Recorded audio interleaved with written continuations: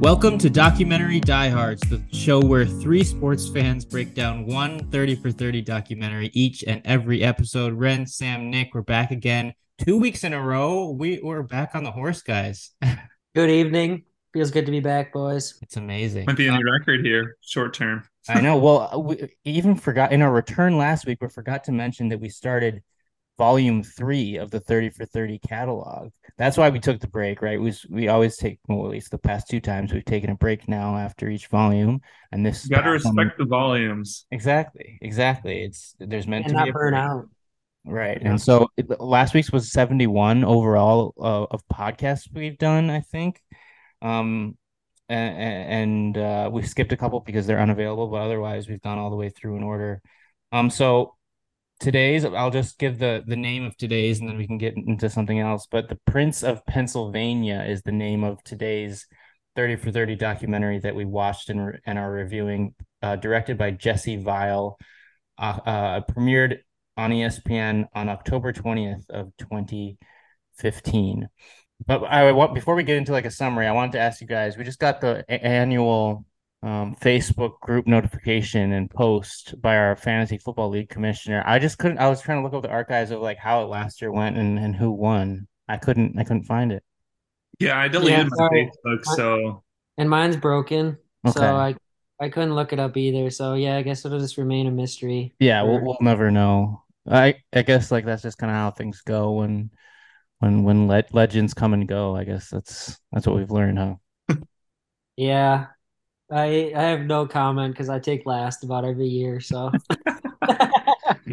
I did want to ask what we think. I mean, I'm planning on telling the league that we need to draft as late as possible, and that's always preferred just because of training camp injuries and stuff.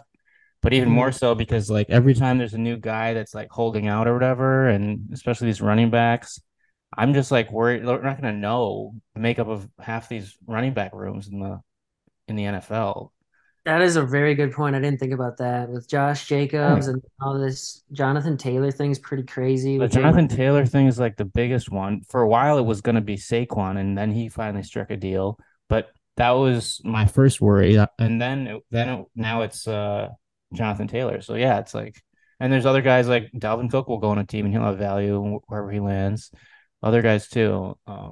It's just so weird. There's always something well, weird. like Ezekiel Elliott, he's not on a team yet, Yep. right? Yep. Like, Exactly. yeah.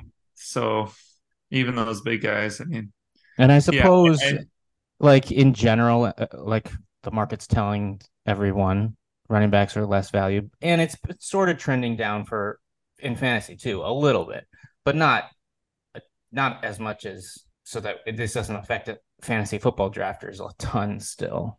I don't think Jonathan Taylor was going to be number one ranked, or consensus like maybe he was last year, but he was going to be top 10, right? Totally. Now will you be able to snag him in like the third round? If is he gonna hold out? Yeah, we'll see. I it's don't probably know. interesting with the back pain too. I was reading a little bit about that.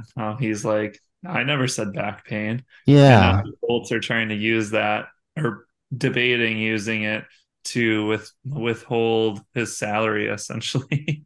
I haven't read much about that, but I did see a couple of those headlines too. Man, back Yeah. pain sucks. Yeah, Can we talk about the Saquon deal really quick? Can someone explain it to me like I'm five? I was hoping you would. I don't know much about it. Isn't it a 1 year? Yeah, I thought so it he was one gets, year deal. yeah, so he gets a $10 million franchise tag, and he's like not throwing a fit about it, but he's definitely like, I don't want to. I mean, kind of. He's like, I mean, no one wants running to play on backs a aren't franchise tag, yeah. right. Running backs aren't valued, and I want a contract and all that stuff. And he's talking about possibly sitting out for a while. And then all of a sudden it says he signs a deal, and so I was assuming like, 3 years, 30 million or something. It was like 1 year, 11 million.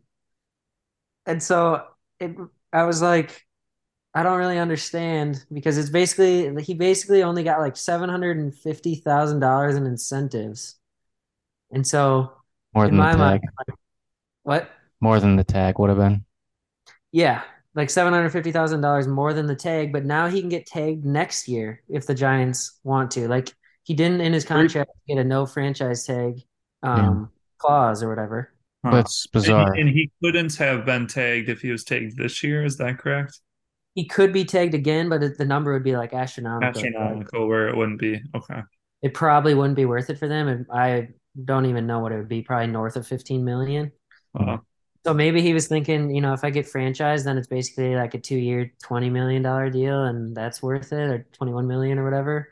But I was just very confused because for $750,000, now the Giants have more reason to like give him the football more, which is going to wear out his body more. And I don't know.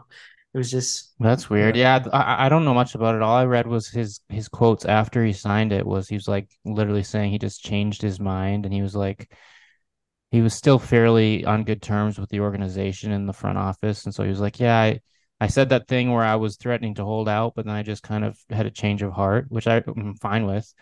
But I wonder if now that you mentioned that, I wonder if he felt like he backed himself into a corner, sort of, where all he could do was sit out or sign something, some yeah, non-tag or franchise tag. yeah, that Did could he be. did he have some quotes that were like, basically that's all I can do? Didn't he have some quotes that were like, I'm kind of like the teams have all the leverage. I don't have any leverage. So all I can do is just like sit out and Yeah, not do anything. Yeah, yeah. pretty much. Before he signed, yeah. Yeah. I don't know. Hmm. Weird. Yeah, it's very interesting, and I don't know. If anyone was going to be able to hold out and get something done, it's probably him because he's young. He's the face of the Giants, He and came he's super back from crucial. injury. Yeah, and he's super crucial to what the Giants do. So, Oh and he's yeah. one of the faces of the NFL. So it's like all of those things. He is the one who could do it. Like Jonathan Taylor, big name, but like not as big as Saquon. Yeah, and like Saquon is on a team that wants to make a deep run. Like Indy probably isn't necessarily thinking about a Super Bowl this year. Yeah. Yeah, and the New York market, that's all anyone would talk about for the first 6 weeks of Saquon sitting out and they start 2-4 or something. Yeah. So kind of, I mean, you can't blame the guy, but it sucks for the running backs, I guess. Saquon has had quite a wild career, starting at Penn State, which brings us back to Pennsylvania, which is the subject of our documentary. I mentioned it was The Prince of Pennsylvania is the title. Basically the summary is it's about John DuPont, who ran he's this like family money, like really rich guy who ran a wrestling program for the elite USA wrestlers in the 80s into the 90s. Um, and this kind of eccentric guy that had a lot of money that wanted to um, kind of grow USA Wrestling, the program and the infrastructure, and essentially he helped fund a lot of these gold medalists and their careers and help them train without having to have side jobs and all that kind of thing. And it kind of just talks about his life and how that came to be. It interviews a whole bunch of wrestlers that were in his program, and it ultimately ends with him shooting one of his wrestlers, like one of the best wrestlers slash assistant coaches in his program after John DuPont had kind of gone crazy essentially. He was super paranoid, very mentally ill, and thought Dave Schultz, the guy he shot in the early 90s, I believe, was some sort of threat. He was very paranoid and just kind of delusional. And that's kind of how it ends and starts. It teases us with the 911 call at the very beginning, and then it ends with it goes chronologically after that and just ends with that. It's about 50 some minutes, 52 minutes, I think. A wild one. Sam, you're just saying before we got on, it's crazy. What was so crazy about this? I mean, it was a lot of stuff happened. Well, I guess the crazy thing is that I felt like I was a kid again, sitting in my house with my dad watching true crime murder mysteries because that's all my dad watched so many of those and he still does to this day. They're always on TV at our house and like just the 911 call at the beginning, I'm like, wow, I'm not watching ESPN 30 for 30. I'm watching, you know, I don't know, true crime TV or whatever it is Yeah, the on. History Channel or Um, whatever they do. yeah. So, I mean, that's the crazy part. Like the story itself before the tragedy is interesting and like it really takes you into a time when, I mean, Rudy and I know a lot about like the track and field during like the Steve Prefontaine era in like the 70s and 80s. Like runners couldn't support themselves. They weren't making any money, and yet they were going to this international stage, and they're the pride of America and everything, but they can hardly, they're on food stamps and stuff. And it's the same for these wrestlers who, um, they're expected to be at the top of their game and compete against the best in the world, but the best in the world don't have jobs and are just they're professional athletes and get paid like it and have benefits and all that stuff. And these wrestlers were not even, they'd have to have jobs and then they'd have to train at night and they don't have the best healthcare if they have healthcare at all and all that stuff. And so John DuPont being willing to take these wrestlers in and like start this training camp is an awesome story in itself and like probably not deserving of an ESPN 30 for 30 without the murder, but definitely like a ESPN short film or something, like a 10-minute film talking about how this guy took in all of these wrestlers and turned them into sustainable Olympic champions and things like that. But then you throw the murder on top of it and it's like, okay, I understand why a documentary was made about this. Um, and yeah, that doesn't get into the production or anything like that, but maybe Rudy will add on. What do you think, Rudy? Yeah, well, this one seemed familiar to me. So the story seemed familiar. I was like, oh, maybe I've seen this documentary, but I realized as I was watching, and then as I was kind of Googling things as I was watching. So there was a Netflix documentary that was about this. I don't know. Did either of you guys see this? Hmm. No, but I thought you were gonna. I think there was a movie with Steve Carell based on this. I'm pretty sure it was like nominated for Ultra Academy Awards like 5, 6 years ago. I never saw it. Okay. It was That called seems vaguely Foxcatcher. familiar too. Yeah. But anyways, so some of the things were, familiar to me as I went. I mean, what a story. And I felt like, the documentary did a good job unraveling, like, kind of developing the character, of this guy who like had a bunch of money and now was it his family had like the investment or like was a bit major stakeholders in Teflon and nylon? It was his family, it wasn't him personally, right? Right. I think it was his parents or maybe grandparents. Okay. And so, going from that to, oh, this is this great charismatic guy and trying to help out the sport of wrestling. And then more character flaws, came up and I thought it did a good job. This, primarily was focused on interviews from the wrestlers or people around the situation, but mostly wrestlers and kind of putting their perspective in there as far as like, yeah, we knew something was going up, but we didn't like whether it was they were selfish, you could say, and didn't want to give up their quality of life there, or they were just so driven to being the best athletes that they could that they just felt trapped there, or felt like he had done so much that they just had to kind of enable him, whether or not they were trying to do that. So I thought that was kind of another layer that was very interesting to see throughout the whole thing. But obviously that took a turn for the worst at the end and super crazy. To go back to the beginning, like you said, Sam, like the bookends were, the 911 call and or at least at the beginning. And I mean, that catches you right away. It's like, oh man, that is like, true crime, Dateline NBC, like anything like that. It's like, yep, I'm hooked. Like that's why I always try to avoid the first 5 minutes of those shows. I What do you think, think, Rob? yeah, I agree. I don't think any of us, well, I didn't know much about it before. I didn't know anything about it before watching it. So that obviously kind of clued you in, and it was the tease throughout. I think the formatting was really well done. Not that it was like groundbreaking formatting, but when it's something like this where you don't have access to, I mean, I wrote a note here that says this documentary, while a great idea and concept was had two disadvantages, which they had no interviews with Dave Schultz, the guy that was killed, or John DuPont, who was in jail and died in prison. And so that was the big challenges for making a documentary on it. The two main characters are dead. But I thought they got around it fine, and they did a really good job of that. Yeah, but I didn't know anything about it, and I thought they succeeded in kind of laying everything out. I just looked up the Foxcatcher movie. Steve Carell plays John DuPont. Um, This came out in 2014, so a long time ago. Channing Tatum plays Mark Schultz, which is like the younger brother who they interviewed in this documentary, the younger brother wrestler, and Mark Ruffalo, uh, like from the Hulk and stuff, played Dave Schultz. Um, and Steve Carell won Best Actor in a leading role. No, maybe nominated. Anyways, but yeah, no, I mean, Yeah, maybe I saw that movie. You might be right, Ren. Because I yeah, remember like looking at some of the pictures, I was just looking the same thing and just seeing like Steve Carell in that role. I feel like I saw that maybe. I feel like he had in all the trailers and stuff, he had like a lot of prosthetics on his face. Like he looked really different.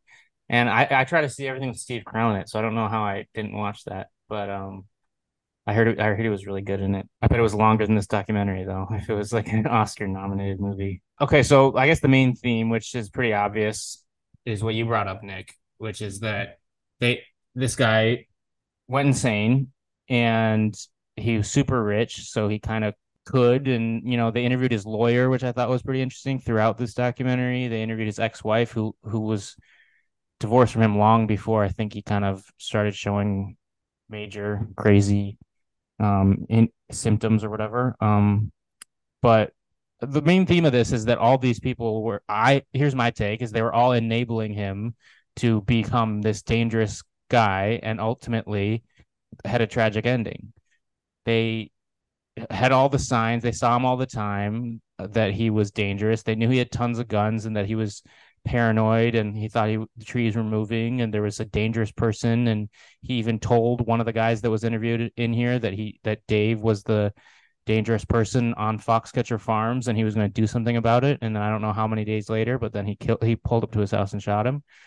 So in that sense, that's very literally just letting it happen. But yeah, they felt like he was bankrolling their Olympic, dreams, and they didn't want to go back to um, fighting for their Olympic dreams with less money, essentially. And so, yeah, that's my take on it. It sucks, but it's a really dark kind of thing that happened. Sam, what do you think about just kind of the whole enabling thing of this sick person who's dangerous? Yeah. I think that it's to a certain point it was acceptable, right? For them to allow it to continue to go on because he was bankrolling their dream. And if they had a better chance of winning a gold medal, clearly because of this guy. Like when John DuPont creates a senior wrestling tour or whatever tournaments and funds it himself just so he can wrestle. And he kind of thinks of himself as like a good wrestler and a good coach. And even though they kind of laugh that off. Like that stuff's fine. Right. And but once the paranoia started to set in, and he's taking videos of like walls, like 10-minute videos of the wall, and he's like, "Did you see that?" When he's watching them, like then something is very clearly not right with this guy. Like he's having trees removed because they're staring at him. I think one of the most telling things in the documentary was when they talked about how this awesome estate was this, it was a farm. And then towards the end, it was more like a prison because it went from like this awesome farm with all these animals and stuff. And then by the end, there was like this huge barbed wire fence around the whole thing. And he was just clearly so paranoid that somebody was watching him or getting in. And like it sounds a lot like a schizophrenia almost, as like things that you hear about, the paranoia that someone's watching you or things like that. And they never really said what his like true diagnosis was, I don't think. But um, definitely, like at a certain point, I feel like you have to cut it off. Like you were saying, when he told the other wrestler at the party that he knew who the problem was and he had to end it. At that point, I feel like it was that wrestler's responsibility to be like, okay, Dave, we need to get out of here. And another wrestler who had a gun pointed at him by John DuPont actually did do that. And Dave was just like, nope, I'm staying, I'm sticking this thing out. Um, I I feel like don't that was when another wrestler got the machine gun pulled on him. Everyone else should have. I mean, that was the last straw. I thought there was many more things before that, but like, shouldn't they have known that they weren't safe when just someone who was super close to him gets, almost gets killed?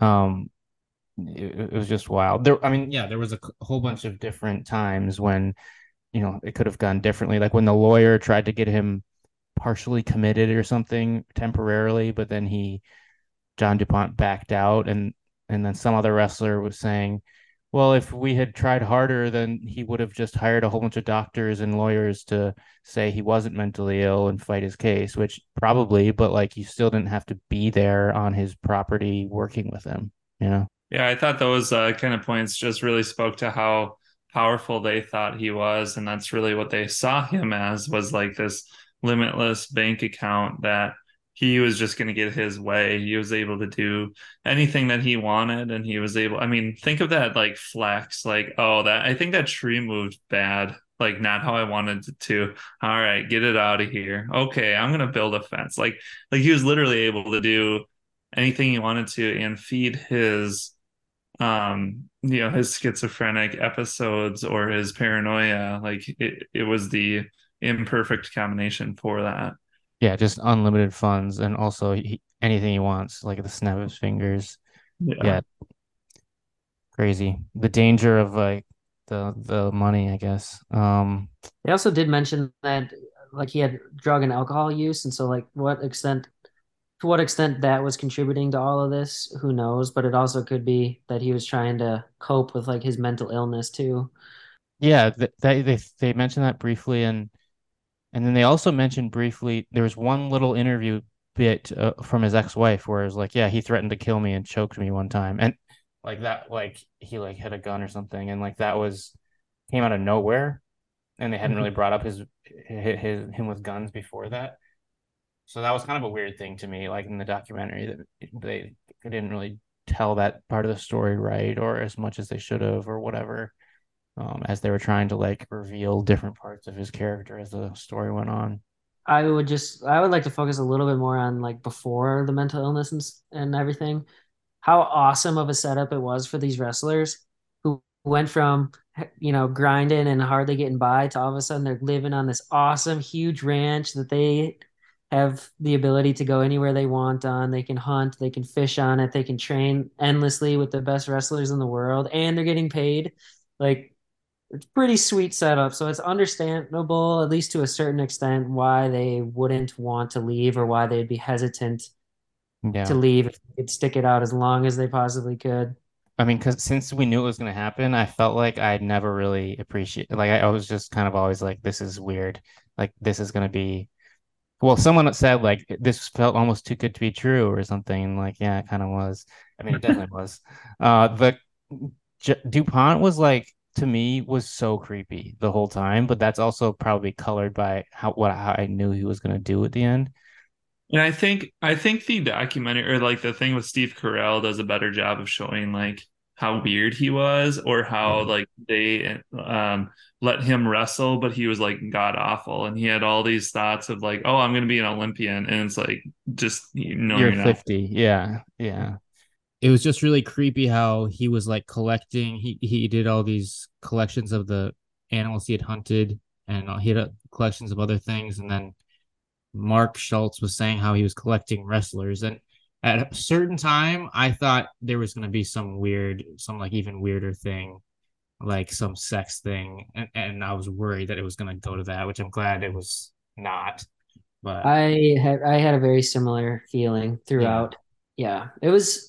I mean, even before the mental illness, and who knows? I mean, he probably had mental illness before, but it like progressed to a certain point. yeah, Um, he was just a weird dude who also had a lot of money. It was like he was just a guy trying to like search for happiness in yeah, whatever way he could. And I guess that was through sport, even though it wasn't his own. And he like saw an opportunity to get involved and make maybe feel successful in sport through these wrestlers, but also like the whole wildlife, Delaware Wildlife Museum he started was pretty weird. And I don't know, like I wouldn't be friends with this guy. no. Well, Unless I that's was the thing is remember the little bit about how he didn't have any friends and his mom paid people to be his friend and then he learned about that. I mean, he had a lot of, you know, trauma growing up to use that word like and so, that's I was just watching this is separate sort of, but I was just watching The Crowded Room on Apple, which is the Tom Holland show uh, that covers the first person diagnosed with multiple personality disorder and his trial and stuff. Um, and it just talks, I mean, this is a more extreme thing, but they just talk about how, like, mental illness is brought on by trauma in childhood and stuff like that. So that just reminded me of that when they talked about how damaging his upbringing was. And then obviously he was very mentally ill, as he got older, seemed to be more and more. Sure. And you have to wonder too. I mean, this was 1995.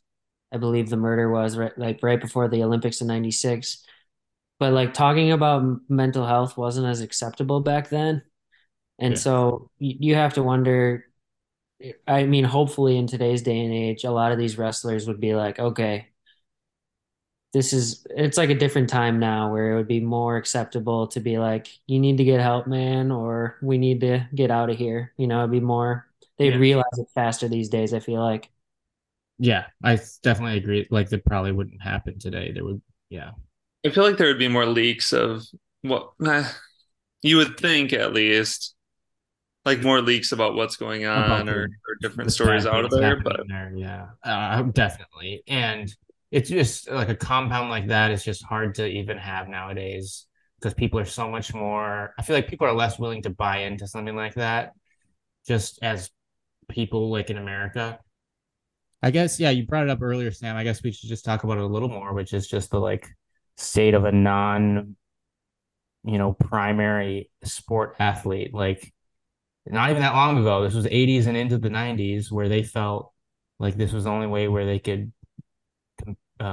practice and compete how they wanted to, at least in America, because they were being bankrolled and who knows? I mean, like I don't know how wrestlers make money nowadays in a variety of different ways, I'm sure, but there WWE. still can't be that much money in it. Yeah. You'd have to think it's mostly sponsorships nowadays. And yeah, I mean, coaching, like, I forget which one Dave was coaching at Wisconsin. You have to think that's an opportunity for them to be like on the mat more often and things like that. But there's definitely not Nike's not knocking on the door of most wrestlers. You would think you have to be pretty special to get a huge sponsorship these days. Yeah, I guess it's probably less extreme as it was before. Like back then, they were like, you go win a gold medal, come back, and you're still broke and you have no deals. Now, if you win a gold medal in wrestling in the US, you're gonna get some deals.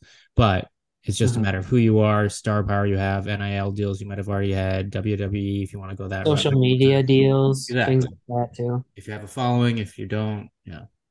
I mean, there's a reason that, like, Gable Steveson, there's rumors out there that he might come back to the U. Like, there's reasons that there's rumors out there. I mean, if he was making any sort of money, and he's like the most decorated wrestler in the last 5, 10 years, you could argue.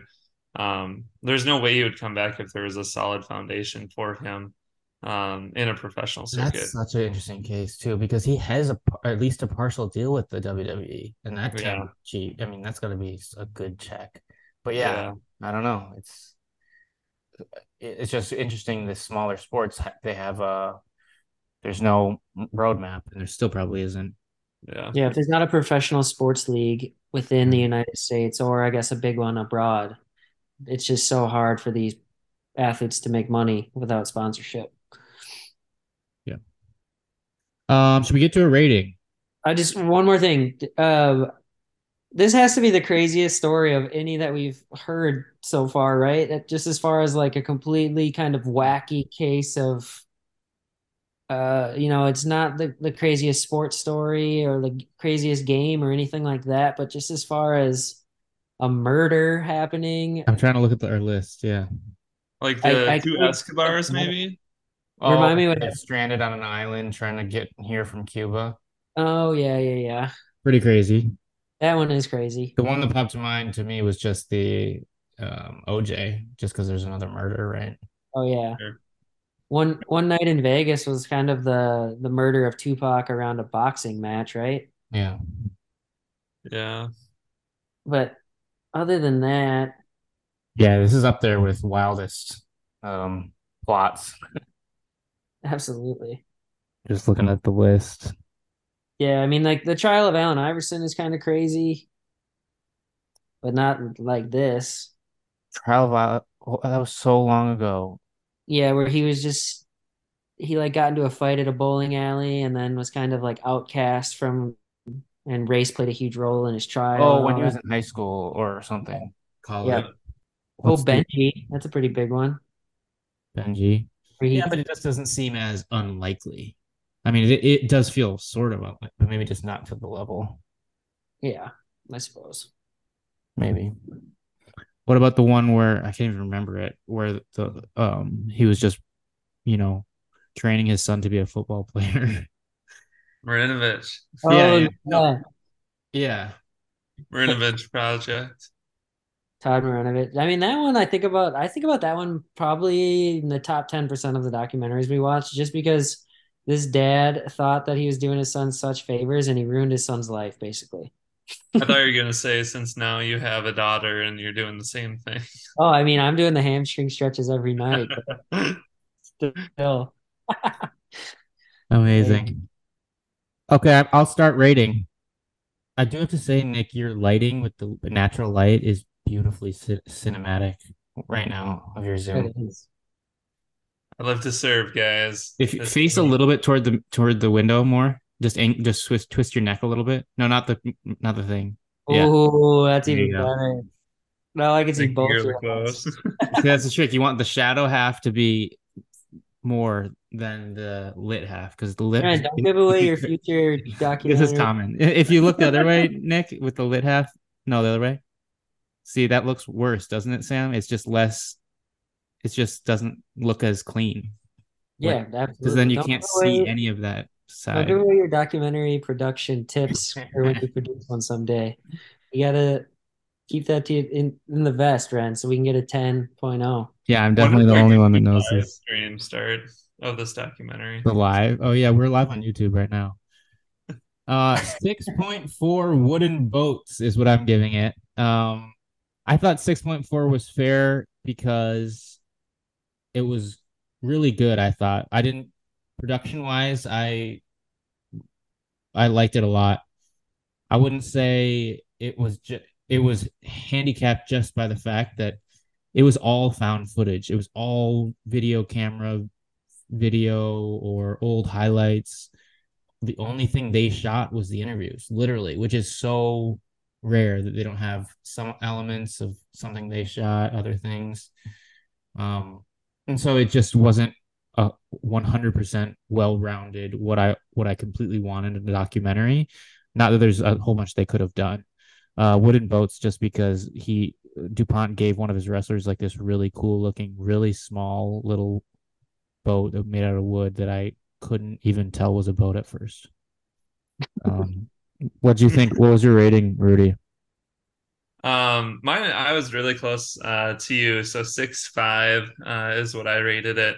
Very similar, kind of left me wanting more. As I shared to you guys, I watched the trailers of these other two, or the one movie and then the documentary. And it's like, oh man, I want to watch those now just so I could learn more about it. So it was definitely intriguing. And then yeah, just enjoyed it from that standpoint of like the true crime documentary type of a feel to it, but then also covering a lesser sport, which I have an appreciation for, just being a runner and that sort of a piece to it. But yeah, so 6.5, and then I'm going patient provider relationship. So I was doing a Wikipedia search, and he met his wife because he got in a motor vehicle accident. She was an occupational therapist. That's how they met. And then they got married, and those never work out. She like wanted a divorce after like 30 or 90 days. I can't remember what they said in there, but I think officially separated years later. But yeah. Those never work out. He throws that in just to be clear. That's You Tried funny. didn't it. It does. No, I'm just kidding. you didn't meet Aaron through like a physical therapy session? Mm-mm. Hmm. Off the clock. None of that. I did see in his ex-wife's subtitle once when she was being interviewed. Yeah, it said married in 83, divorced in 84. So yeah, they weren't together long. Sam? Okay, I'm actually the lowest out of all of you, which is a very Shocking. yeah, very rare for me. I went 5.97 dramatic musics. Like, that doesn't really make sense, but uh because there was just I don't know if you guys noticed, but there's just a lot of dramatic music in the background of this throughout, whether they're talking about like the murder or just talking about how creepy he was, or especially at the end when they were talking a lot about the paranoia and all that. And so I kind of got a kick out of that. Um, yeah, I mean, I think it was a good story. But I just felt like I left feeling like I wanted a little bit more details, and I guess specifically one thing that I had written down was like when Mark was talking about how he left because John wouldn't leave him alone. I was like, I want you to tell me more about. All he said was like he wouldn't leave me alone, and I just wanted more details. Yeah, Like, hit that's me with fair. like an example of something that he did that drove you so crazy that you had to leave, and not that you were just like burnt out and like wanted out, kind of a thing. Um, There was a couple more times like they could have fleshed stuff out more. That yeah, was definitely one. But so yeah, I agree. We can't have it both ways though. We were pleased when we saw no, 52-minute runtime, and we're not pleased when we see, an hour and 20 other no, times. I know. So I had true. that same exact thought. Is like a lot of times I'm always talking about the time and whether it was too long or too short. And this one, it felt like the right amount of time for a documentary, but I was just like, I just wanted to know a little bit more detail That's fair. regarding it. So Check out that movie if yeah, you right. talk about Mark. Yeah, And then, I gotta watch that movie now. all right. Oh, we have a tie, folks. We rated this one 6.29 out of 10, of course. Uh, Playing for the Mob also got a 6.29. I think that wasn't that the Boston College Yeah, um, where they were taking fixing scores and 60 things. games. Yep. So we Wow. decide, do we like this one better or do we like that one? Well, that was probably what, over a year and a half ago that we watched that. Yeah, it was a long time ago. I mean, that was a good one. I like that I one. liked it too. I mean, I liked it six-ish. Two All right. scandalous ones. What's your vote, Rudy? You got to choose one or the other. I'll just vote, and wherever we end I up. think the other one. Playing for the Mob. Yeah, I'll take that one too. All right. Perfect. The second out of 70. So right in the middle-ish. What was this called again? The Prince of Pennsylvania, I think.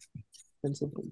Oh yeah, we forgot to talk about the why it was called the Prince of Pennsylvania, which was the Prince of Monaco tried to recruit one of the wrestlers when they were over there wrestling to be his to head up his program, the And Monaco national team.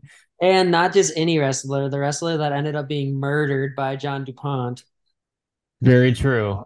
And He then made a poor decision. yeah, he made a lot of decisions that didn't work out, but then he sent a letter back to the Prince of Monaco and was like, "I already work for the Prince of Pennsylvania." Yikes. Oh Yeah, he yeah. definitely had a stubborn element to him, knowing that like Mark told him not to go. Right. You know, Like with his all the best games. friend and brother, he said, and he was like, "Nah." Yeah. Also, one last thing about this documentary. I'm not a wrestling expert at all, but watching Dave wrestle was magical. Like his ability, like he was so quick with his moves. I was just like so fascinated by how easy he made everything look. Like he didn't even look like the most athletic guy, but his moves were just so flawless and effective all the time. I was disappointed that the Schultzes were from California because the Midwest is where all the wrestlers are from nowadays. Minnesota, Iowa, Wisconsin, Hmm. Penn State, if you're talking about college, has a great program. Big Ten is mostly where most of the wrestlers go.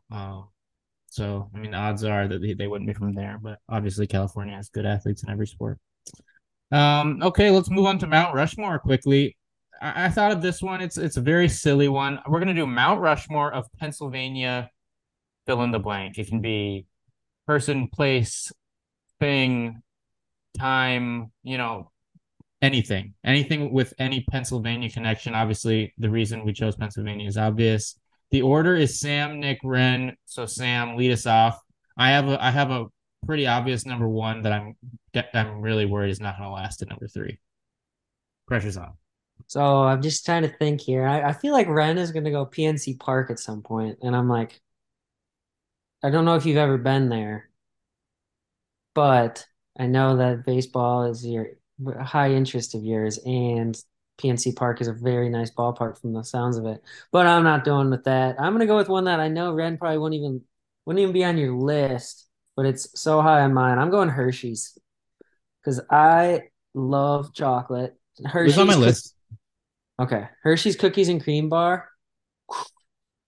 Pretty much any Hershey's, but I had s'mores this weekend. Hershey's Kisses, like I'm if it has chocolate in it, I'm invested. And so I had to make this my first pick out of fear that it was going to be stolen from one of you guys.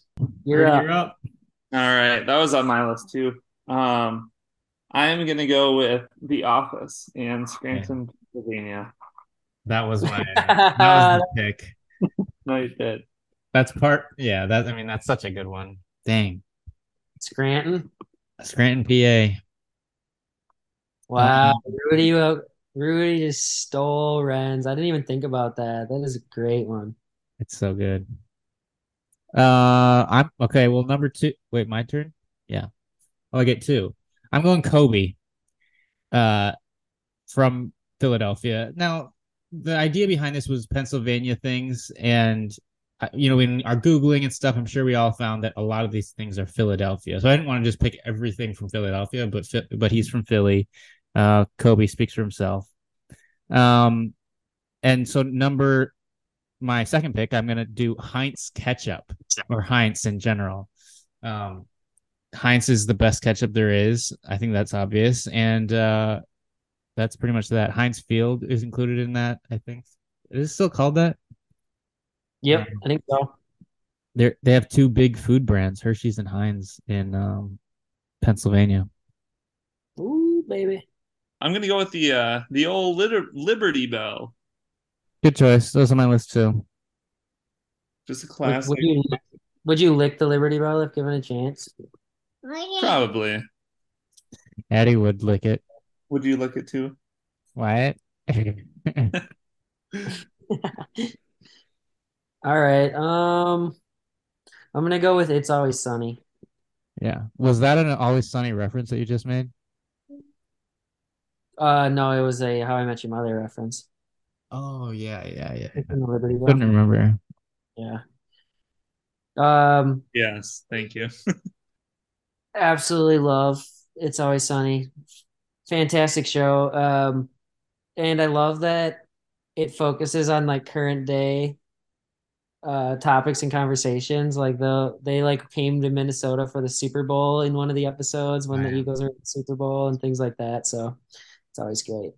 I think I'm gonna go food again because when I think of Philly, I just think of Philly cheesesteaks, and I've been there and eaten at like the two across the streets, Pat's and Geno's, and compared them. Um, and they were really good. So I'm gonna go. I'm Well, just you gonna. gotta. It's a podcast. You gotta give us your take of which one's the best. I have never been, so I don't know. But To be honest, it was so long ago I can't really remember specifically. I just one of them is like very bright and like in your face with neon lights, and then the other one is kind of like old and run down. I think that one was Pat's, and I liked that one better, I think, because it was just less flashy. I remember like kind of getting yelled at by the person, like the cashier, because they're very much like you have to say like with or without or yeah. something, like the cheese whiz. Mhm. And like we didn't know how to Didn't know order. how So like to- we're kind of like, no, and they're like, what are you like, hurry up. We're like, You're people scarred. are scary. Yeah. That's funny. I don't know how I did not think of Philly cheesesteak on my list. That should have been number one, or at least like the first thing to come to mind. But We thought of The Office though, so that's a win. no, there's that. Um, I'm gonna go with an experience, I guess. And that would be like the whiteout nights at Penn State. Mm. So like one Saturday every year they do a whiteout night, and so it's like 110,000 people all in white. And it just seems like such a ruckus atmosphere. The Gophers played in that last year and just got demolished. So it'd be cool to go there sometime for that experience. That game on TV like always looks crazy, just the scope of it. Yeah. Good Yeah. choice. So good. My turn. I'm gonna do the Little League World Series. I remember when I was little, that used to be so fun to watch. It still is, and it's always such a nice story. I think it's happening right now. That's in Williamsport, Pennsylvania. Just a cool event. And when I was in Hawaii, the Hawaii team won, and we came back, and there was this massive celebration at the airport, and it was super fun. My last pick is gonna be Christian Pulisic, the member of the national team, because I'm running dry here. The U.S. men's national team. I thought of it because he's from Hershey. Um, Hershey is a town apparently, and so yeah, one of the best player on the U.S. men's national team right now. Last one here. I saved this one for last because I knew Ren wouldn't take this. But Taylor Swift was born in Yeah, I saw Pennsylvania. that on the list. And since Ren is a non-believer, I will go with T Swift, I'm just not a Swifty. the John Lennon of our generation. Whoa. Hey, don't offend her like that. She's like Elvis or If this, okay, let me Paul say, McCartney. if this podcast got any real views, I wouldn't be saying this because the internet would come after me. But like if we were like a popular podcast, that would be like a dangerous statement, legitimately. Wait, we aren't a popular Oh podcast? no, we are. Better We edit gotta get this some out. Better ratings. edit that Yeah, out, we're Ryan. cut it. All right, I'm gonna go last pick. I'm gonna go sports here. Ooh, how do I want to do this? I have two choices. I'll let you guys choose for me because I'm the last pick, so it doesn't matter. Okay. I could either go Rocky Balboa Oh, or Philly Fanatic. Ooh. Philly Probably Ren. Fanatic would be awesome, but Rocky Balboa is iconic. what about Yeah. Gritty? Oh yeah, him If too. we're talking about mascots, They have some good ones. I would, if I had to choose between those two, I would say Fanatic because I've never seen Rocky. That's another sad thing to admit. Whoa, we were just talking about classic movies earlier that you haven't seen. Yeah. Oh, I thought about the movie I haven't seen, Ren, that I watched. Yeah. Groundhog's Day I watched on the airplane the other couple weeks ago with Bill Murray. On my Such a list. good one. Yeah. Really good. All Classic. right, so Mount Rushmore, Pennsylvania. Sam went with Hershey's. It's Always Sunny in Philadelphia, Philly cheesesteak, and the Philly Fanatic. Rudy went with The Office, The Liberty Bell, Whiteout Night at Penn State, and T Swift.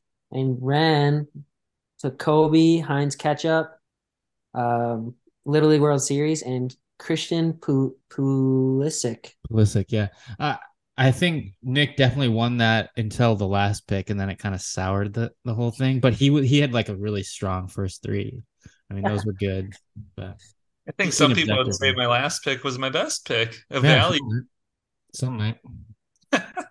Okay, documentary wish list. Didn't do it last week. We're doing it. Well, maybe we kind of did last week. Nick, you said you had an idea for a documentary you think should be made. I do. It came up just with recent events here. And it's what I want to call a hate-umentary. And it's going to be of Sean Payton because he's a pile. He's a POS, and now he's just calling out the coaching fraternity. First, he's got to put a bounty on Oh Brett yeah, Favre. let's all respect the coaching fraternity, the best institution in the world.